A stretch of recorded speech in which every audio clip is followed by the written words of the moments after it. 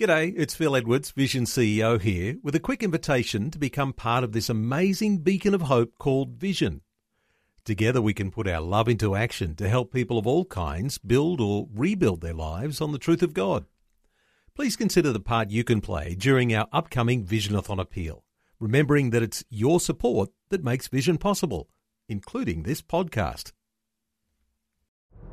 Life, culture and current events from a biblical perspective. 2020 with Neil Johnson on Vision.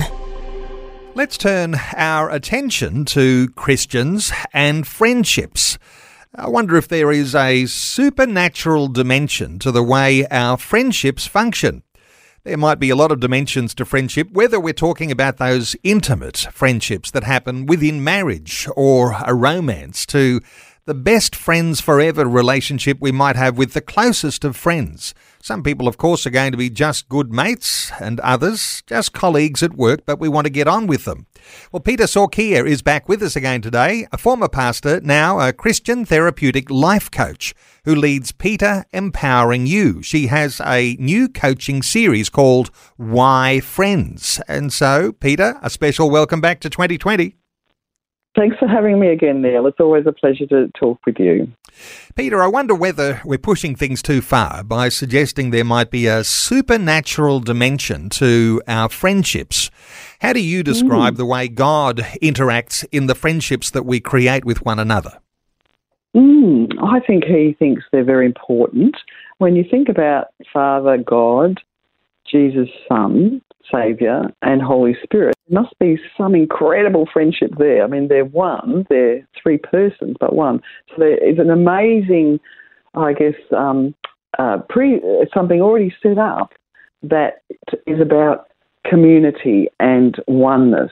So I think friendship can come out of that in our intimate friends, with our spouse, with our best friends, that we can be really there for each other in really positive and good ways. And I think there is a supernatural aspect to it as well.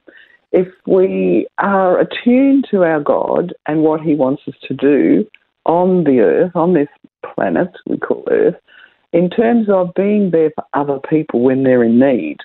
And who are they potentially going to be? They could be just acquaintances, but they could be our really good friends who are struggling. And you would think that you would feel that quite keenly if you are close with your friends and they are close friends. And so there is this thing that I call the God whisper, when we might get this little inkling in our spirit, let's say, about someone that we know, someone we care about. And I believe at such times it's really a good thing to act on that, because maybe, just maybe, it's God saying this person really needs some encouragement right now. And whether they're your best friend or a good friend or an acquaintance, we can put something into their lives that might make the difference for them that day. And so I'm suggesting to you, if you get that little God whisper, do act on it. Because if you don't, you might be sorry. A supernatural dimension to our friendships, as you say, a God whisper. And there would be undoubtedly listeners to our conversation today who've had that sort of whisper, and they've picked up the phone or they've gone for a visit just at the right time when they were needed. And in some sense here, I imagine this God whisper can happen that meets the needs of our friends that couldn't be met by anyone else. Maybe it could have been a family member, or it could have been someone, a work colleague at work, but it's that close friend who can fill the void or meet that need in that moment. I remember that I was watching actually a clip about Mandisa, the wonderful singer singing Christian music, and she has struggled with depression on and off in her life. And she fell into a very deep depression, and she's very open about this, for almost 3 years. I think it was due to a friend that actually died of cancer, and she believed that this friend was going to survive it. And she fell into a deep depression to the extent that she was at home watching movies and just vegging out, basically. And she did go to some movie because I think she was singing a song. So she did venture out to this movie, and her friends knew that she would be there. And they had been very concerned about her because she hadn't been answering their calls. And so they were there when she was watching the movie, and all over her car they put stickers on her car, and they were giving her lovely messages and also trying to reconnect. As a result of that, she eventually got counselling and eventually got some help. But the other part of this story is that one of those friends during that time did get quite a loud God whisper, but didn't actually get to do anything about it due to busyness, and she regretted it. She regretted that she didn't make that move. So that's why I'm saying if you hear that God whisper, that little bell ringing in your heart about someone, do follow it up, because as you say, Neil, it could be your words that make the difference. It could be you and what you have experienced in the past that can really help that friend. Sometimes these days we talk about being more distant because of social media. We're not visiting as often as we used to. We don't have those face-to-face contacts the way we used to. But part of friendship is going to be those more intimate face-to-face engagement opportunities where these sorts of things, they just come to light, and it's even therapeutic in itself, just having that sort of friend, isn't it?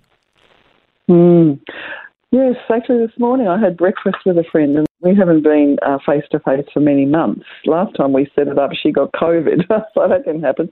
And we were actually discussing that very topic, and that was how it felt different to be there together in the flesh as compared to on the phone or online.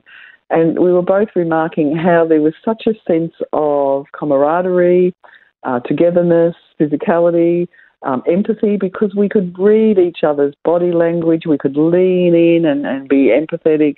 And so there's just that something about, being there face to face.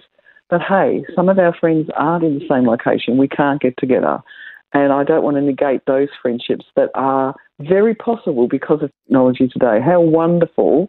I'm in love with Zoom, I've got to tell you. It's my favourite thing because I can connect with my girlfriend who lives in England. I can connect with my son who lives in Malta and my daughter who lives in Alice Springs.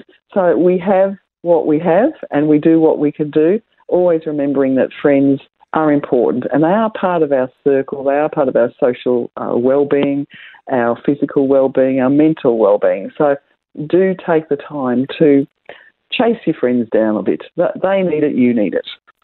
Peter, let's come to some biblical foundation for good friendships. And there's a number of stories I know you've been looking into as you've been developing this series. One of those, King David and his friend Jonathan. What a beautiful illustration of friendship. Yes. And when you consider what Jonathan's father Saul was up to, racing around the wilderness and trying to bring an end to David's life, but there was this bond between these two young men and they were there for each other. And I think that was a spiritual bond. It was something that God or someone that God placed there for David to encourage him, to uplift him, to strengthen him, to empower him, and just to be that sounding board. And when you consider what David had to do in the wilderness, he had to keep running from Saul. He had to look after these band of merry men, I call them, because they were social misfits in a way. So he's looking after these men and growing these men to be who they became later on as he became king. But he was working at that. He was working at not being toppled by Saul, but all the time he had this wonderful friendship with Jonathan. So this is a beautiful example, as you've said, for us to be there for our friends who really need that close connection. So there's those two. And then there's Daniel with his friends, and they were called Shadrach, Meshach and Abednego. They were all renamed.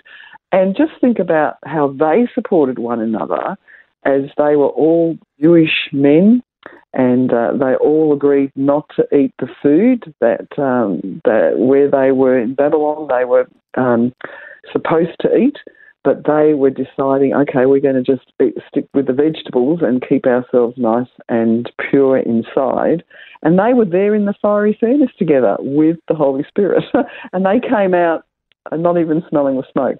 So when we're in the fire, who do we want with us? We want our friends.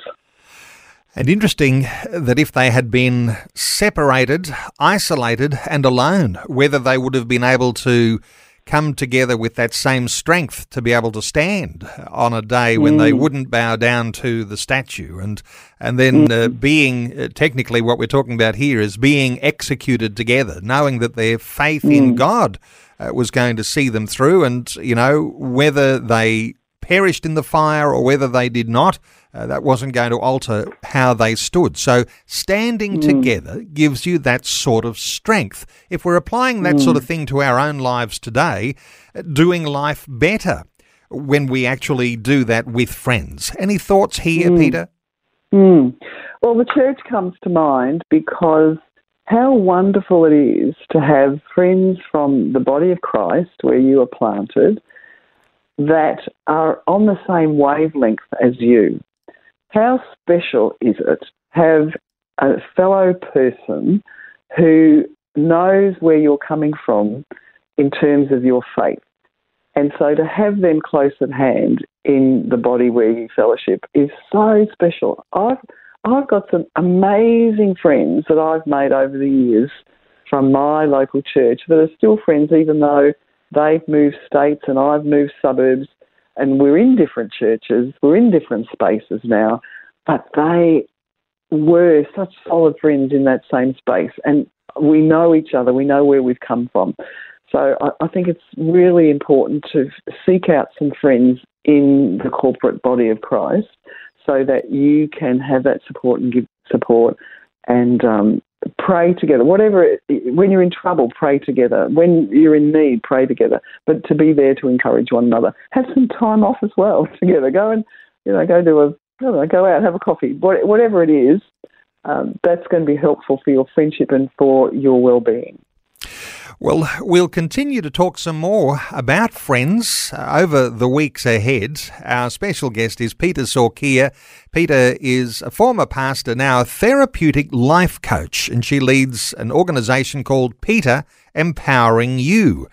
She has this new coaching series called Why Friends, and here's how you can connect with Peter. PeterEmpoweringYou.com. And you might like to keep an eye out for Peter's books too, which you'll no doubt be able to find on the website, Unfrazzle and Redazzle, Finding Real Peace, God's Peace, Freedom and Beauty. And then Inquisitive, a reflective journal, Finding Meaning in the Middle of Your Mess. You can connect with Peter at PeterEmpoweringYou.com. Peter, great catching up. We'll do this again sometime very soon. Thanks very much, Neil. It's been a pleasure. Thanks for taking time to listen to this audio on demand from Vision Christian Media. To find out more about us, go to vision.org.au.